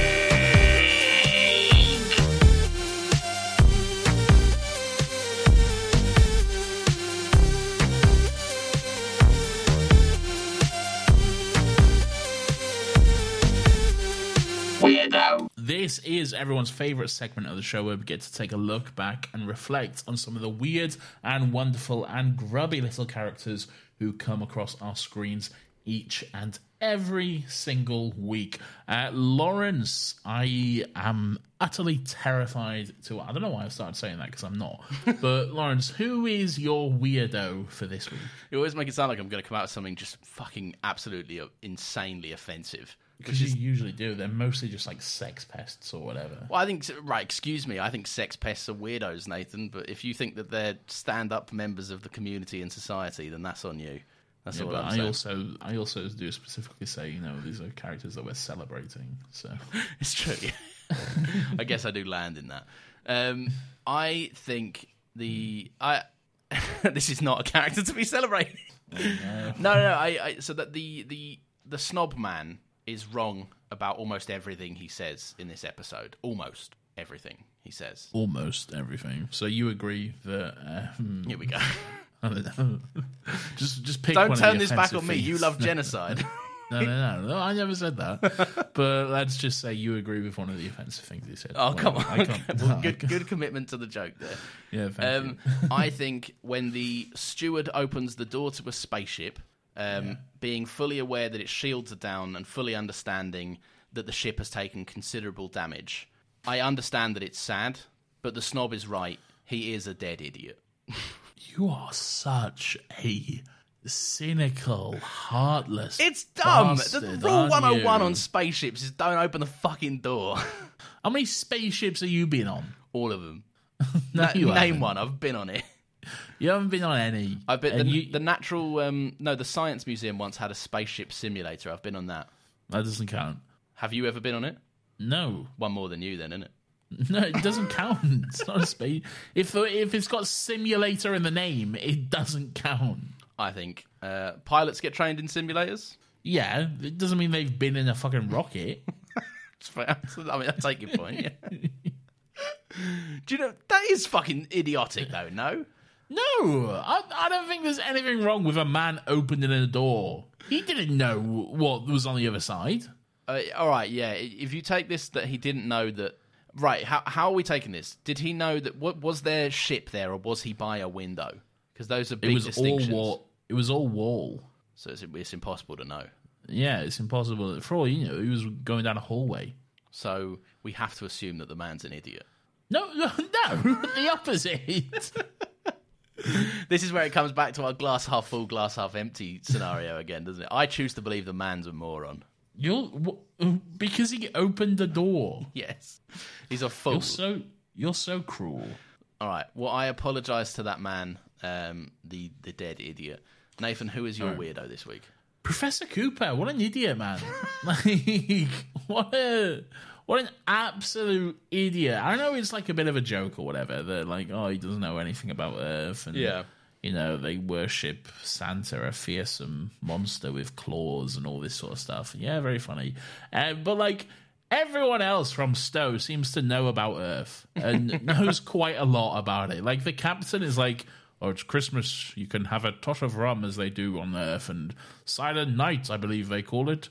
And even the fucking rich prick, he's like, oh, I've got this Earth antique jacket. So you'd assume like they don't just come about that fucking by accident. Like they would have to go there and know like a bit about it. But this guy, he seems like he would step foot on there and just instantly, like, I don't know. What an idiot. For someone whose specific job is to be the professor of the Earth stuff. Yes. It seems he is the most clueless one there. And I know he like got his degree from a fucking dry cleaners or whatever. but like, they got the internet on Stowe. Like, read up on it, mate. Yeah, that's the thing. You have to assume that it's all there. Right, if the level of like misunderstanding that he's got is there, then they have to assume that there are at least a few books on Santa that he could have read just cover to cover, and it would have cleared this up for him. Yeah, but yeah, I just realised the snob is like a 1-for-1 for Billy Zane in the Titanic, isn't he? It's 100% Billy Zane in Titanic. Yeah. they're riffing on it. They 100% are. Yeah, if they could have got Billy Zane to play him, they would have. That would have been phenomenal. Billy Zane has. First of all, a phenomenal performance in Titanic, but one of the absolute best lines in that whole movie is, I put the diamond in the code. And I put the coat on her! And I put the coat on her! just one single word, just all together. No spaces between it. So good. I'm a fan of the flailing of the gun. I hope you enjoy your time together! What a great movie. I might watch it before I go to bed tonight. It is 11 p.m. Yeah, we've got another podcast. We got another podcast to record immediately after.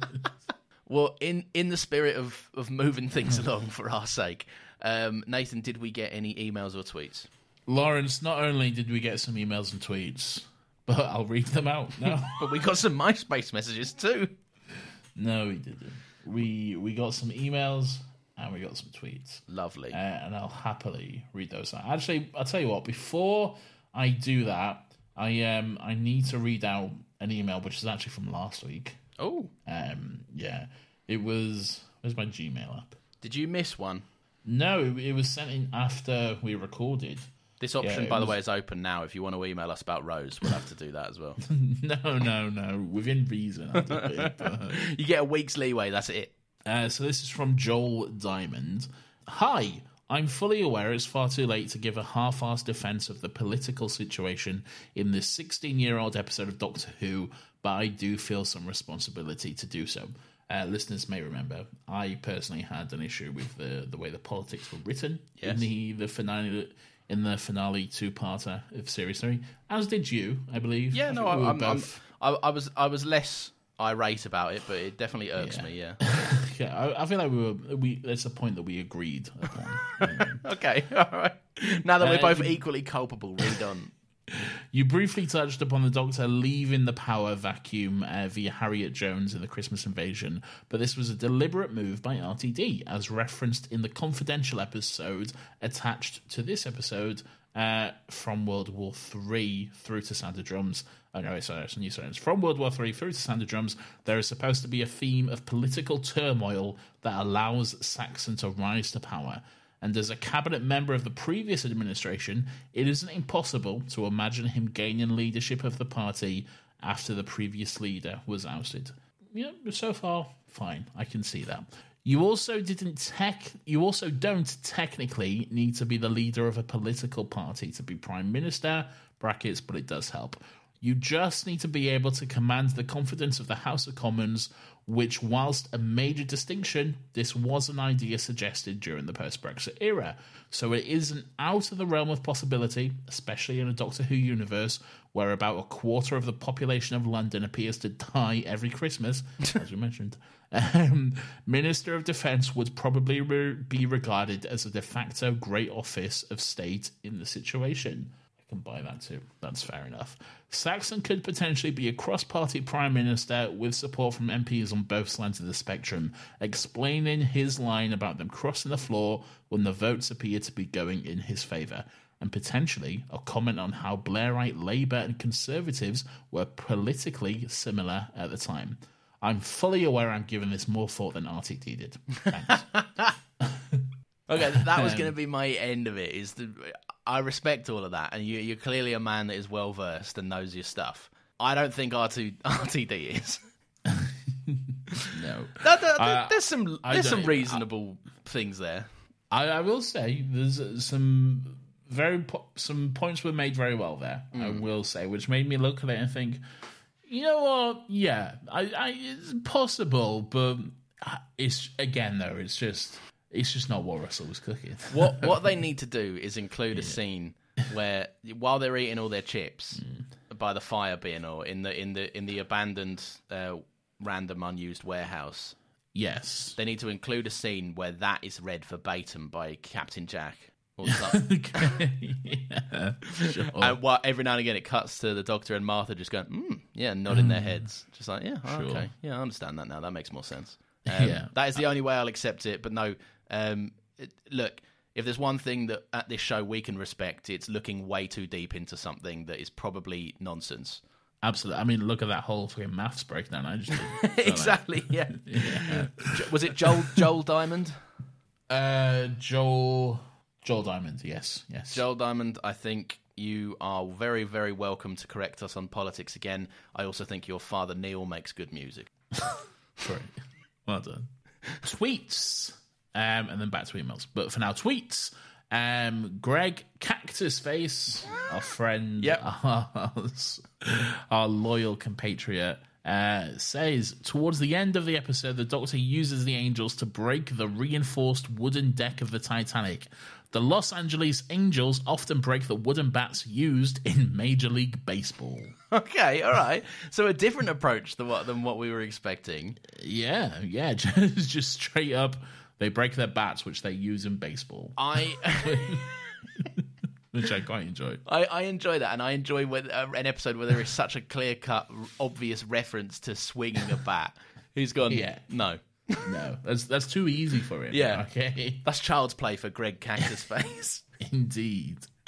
Damn the Lamb says, quotation marks, oh, it's that guy. Me, every time I watch this episode and forget that Russell Tovey is in it. Yes. That's fair. Russell Tovey is very much that guy, isn't he? He shows up in quite a lot of like British dramas and TV shows and stuff, and it's like, oh yeah, I remember you. Yeah, he's got the face of a guy that is just like, he is so happy at the BBC. Yeah, and not like nothing. Like nothing is getting him out of like the cycle he's in of just making a few dramas every now and then with them. Yeah. Now a few people have sent in a screenshot of an interview which took place. It's famously referred to as the Trainwreck Doctor Who interview. Okay, right. Because it's very. I'm not going to go for that call because it'd just be me reading out an interview. Yeah. But I will retweet it and let everyone take a look. But it's basically someone from Doctor Who, I believe it's Doctor Who magazine, sat down with Clive Swift, who was the actor who portrays Professor Cooper. And I've heard about this, I think. And the whole I can't believe it was published, to be honest, but like the whole thing just reads about like the guy would rather be literally anywhere else, and he like looks down on Doctor Who and acting for Doctor Who, and it's just very wonderful. It's a complete train wreck of an interview. Isn't again, I remember the vibe of it. Wasn't it just like seriously dismissive and combative for no reason? Yeah, there's a little quote here. The question is, I'll just read out this. Don't be silly. I'm quite aggrieved. Why should I do this? I'm not getting paid, am I? Awkward silence. Well, get on with it. And this is a published interview. Why would they put this out? I think it's funny. Why not? I mean, yeah. Look, at the end of the day, the guy presented himself like a fucking twat. So, like, he probably still sees this every now and again and goes, "Oh God, I was really having a bad day. I was on one that day." Thank you to Jared Coastal, who tweeted that, and then Joel Diamond as well sent it through email, in another email which he wrote, and he says, just overall, this episode is pretty terrible and significantly worse than the two Christmas specials. And marks the decline of Christmas specials for me. It's pure spectacle with little substance and honestly a bore to watch. And then he says, I'm not sure if the attached interview is real, but it is certainly entertaining. Thanks. Oh, it's real, Joel. It's real. I will say I completely disagree.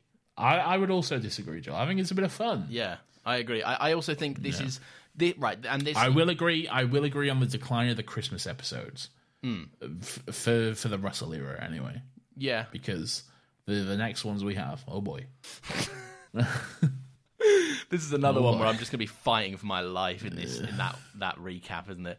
Look, I know what you're saying. I don't think Christmas specials, and this is coming from someone with a very, very limited knowledge of how the Christmas specials pan out after this, but from what I can remember, yes, I don't think they got better than this. I think this is in the Russell era or overall, because they definitely get better than this. Okay, from what I can remember, you know what I've seen of the show and what I haven't, and what I've seen, but I'm also murky on. I remember this one. I mean, maybe it's because I have that memory of me running around with a toy TARDIS, and like it feels very Christmassy to me. I do enjoy it. Maybe. Well, I've completely lost Zoom. I've completely lost it. I don't know how to get it back up. Well, you can hear me, or is it just the tab? I can hear you, but I've somehow completely lost. Oh, there it is. I'm back. Lovely. Anyway, and then last email. This is from Jared Coastal. Oh, he was the guy who sent in the interview as well. So thank you, Jared. This one is entitled A Master Apology. Okay. You might be familiar with this, Lawrence. Thank you for taking the piss and the seamlessly editing apology in the most recent episode. How do you do it? To clarify, and he's giving you some clarification here, Lawrence. Oh, has he checked me? Yes, he has. For fuck's sake. This is going to be on the numbering of the master. Yes, you boldly proclaimed that he got the numbering of the master wrong or something. Okay. And so here we go. Master number 1, Roger Delgado, 1971 to 73. Master number 2, hold on. Master number 2, Peter Pratt, 1976, and Jeffrey Beavers, 1981. There you go. Are they playing the same masters? They are, yes. Okay. Master number 3, Anthony Ainley, 1981 to 89. Master number 4, Eric Roberts, 96. Master number 5, Sir Derek Jacobi, 2007. John Sim, 2007. So, and what did I say? What was I wrong about? You said that John Sim would technically be the 7th Master, not the 6th. Well, look, here's the thing, okay, with this. Yeah. Yes. Is that I can never be wrong. We've proved many times that you can be. And you are. I don't think so. Jared, we can go back and forth all day. I will continue telling you that you're wrong. I challenge you every week, right in, disproving me, and I want new evidence every week because I'm not satisfied with what I've heard here today. Your definitive numbered list is not satisfactory enough for me. Okay, well, I'm going to say you don't have to do that, Jared, and you can just ignore this idiot, and safely you are correct. Now, I'm going to read out the rest of Jared's email here, and I will warn you to hold on to your butts. Okay, right. Get ready for some revelations. Okay. Yeah. Get ready for minds to be blown here. Consider my butt held. Good. Okay. As I've now bothered to email in, I was delighted to hear you read out my review last week that I wrote back in summer. Jeff Lemon is my Apple review alias. When I listened to that week's episode, it was also my birthday. A real treat to be read out on my big day. Happy belated. I was up late and couldn't sleep because I had eaten too much Biscoff cheesecake that my wife had made instead of a birthday cake. Look, as a man who absolutely adores a cheesecake, I'm with you there, brother. Yeah. I'm with you there. Anyway, I'm looking forward to your Series 4 coverage. It's been years since I've seen it. 2008, question mark. All I can remember is Kylie Minogue, done. A giant wasp, yes. A giant wasp chasing the social elite, Sontaran potato head stealing Cadillac converters, and a really shit scene at the end where every companion is around the TARDIS console, grinning like idiots, and the camera pounds around. Absolutely awful. Didn't they tow a planet like the AA? Question mark. If there are any more anagrams of returning characters, I will let you know. All the best, Jared. Thank you, Jared, or should I say Jeff. Right, so here's what the a thing. Revelation. Yeah, here is that my butt was not prepared. I was holding it tight and it was not prepared. Jared, everything I just said about you, ignore it. I didn't realise I was speaking to the infamous Jeff Lemon, and I wholeheartedly apologise. You were right about everything you've ever said. Podcast royalty right there. That is insane. But what I will say, Nathan, before we wrap the episode up, is do we have any reviews that we need to read out? Funny you should mention that, Lawrence. I'm just pulling it up right now on the app. Oh, look, I'll just read it. I'll just read out the latest one. Yeah. I think that's better to do. Yeah, for sure. This one seems to be from Jeff Lemon. Okay. Yeah, nice. It says, it's entitled Still Got It, exclamation mark. A wonderful podcast about a 60-year-old show that goes off on various bizarre tangents at the drop of a fez. A must listen for me every week. Well, you know what, Jeff Lemon? This review is a must read for me every week. And I will never stop saying that. And there we go. That is the show. Lawrence, do poor Travis a favour and boot this bitch home. Are you okay? I love this joke. This stupid review joke. It is so stupid, but hey, that's the podcast. Lawrence, we're almost at 2 hours ago. Come on, man. Right, yeah. Poor Travis. No, sorry, Travis. Right. If you have enjoyed this, new episodes of this show go up every single Monday at 10 a.m. And if you're like, but I don't know where to find them, I don't know where to go, well, I'll tell you where you can go, so you're not lost in the dark anymore, friend. Mosey on over to Twitter. You can follow us there at StillGotLegsPod.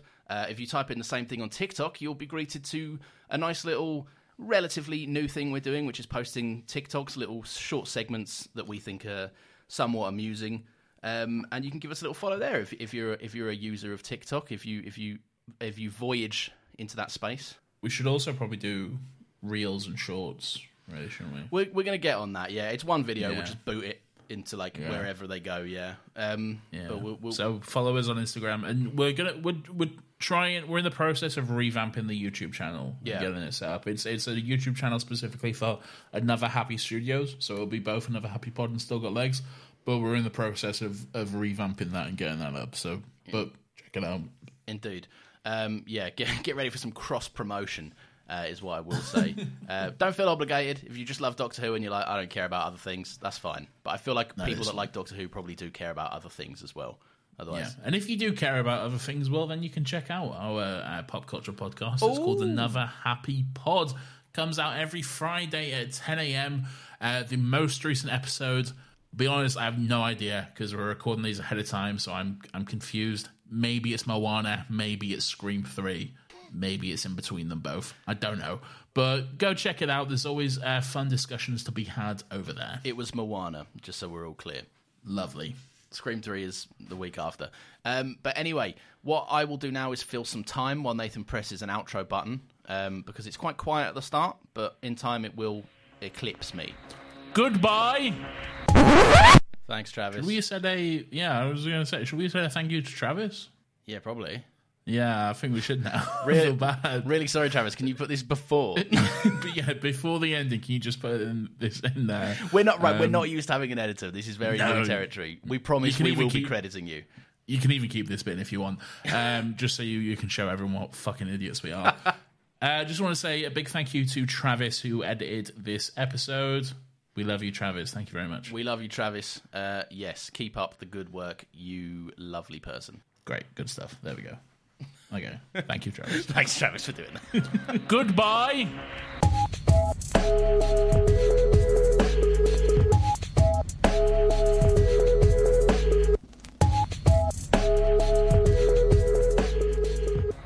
Now. I've also pressed record. That's beautiful. We're both recording. Lovely. Okay. Hello. Hi, Travis. Hello, Travis. We're going to sync up for you right now. We are indeed. I guess this is out of sync, so it's pointless talking until we sync. Oh, yeah. Okay, let's do this. Let's try this. Let's do the Friends thing. So no one told you life was gonna be this way. Did it work? That was like perfect for me. Not for me, but obviously. Travis, if that sucks, here's a traditional 3, 2, 1 click. Yeah. I know the pain of someone being funny in a sync and being like, yeah, that didn't work. All right, yeah. Let's do a traditional one. Okay, all go. Right. 3, 2, 1. I'll do 1. 3, 2, 1. Beautiful. Lovely. I'm sure we can figure that out. Right. Anything to discuss beforehand? Don't think so. You're being all formal now that someone else is listening. No, I know someone's listening, so I'm being weird. Get out of the headspace. Get out of it. You're like, and what's on today's agenda, Lawrence? What's on today's agenda? All right. Okay. Are you ready? I'm ready. Beautiful. Hey, it's Paige DeSorbo from Giggly Squad. High quality fashion without the price tag. Say hello to Quince. I'm snagging high-end essentials like cozy cashmere sweaters, sleek leather jackets, fine jewelry, and so much more. With Quince being 50 to 80% less than similar brands. And they partner with factories that prioritize safe, ethical, and responsible manufacturing. I love that. Luxury quality within reach. Go to quince.com/style to get free shipping and 365-day returns on your next order. Quince.com/style.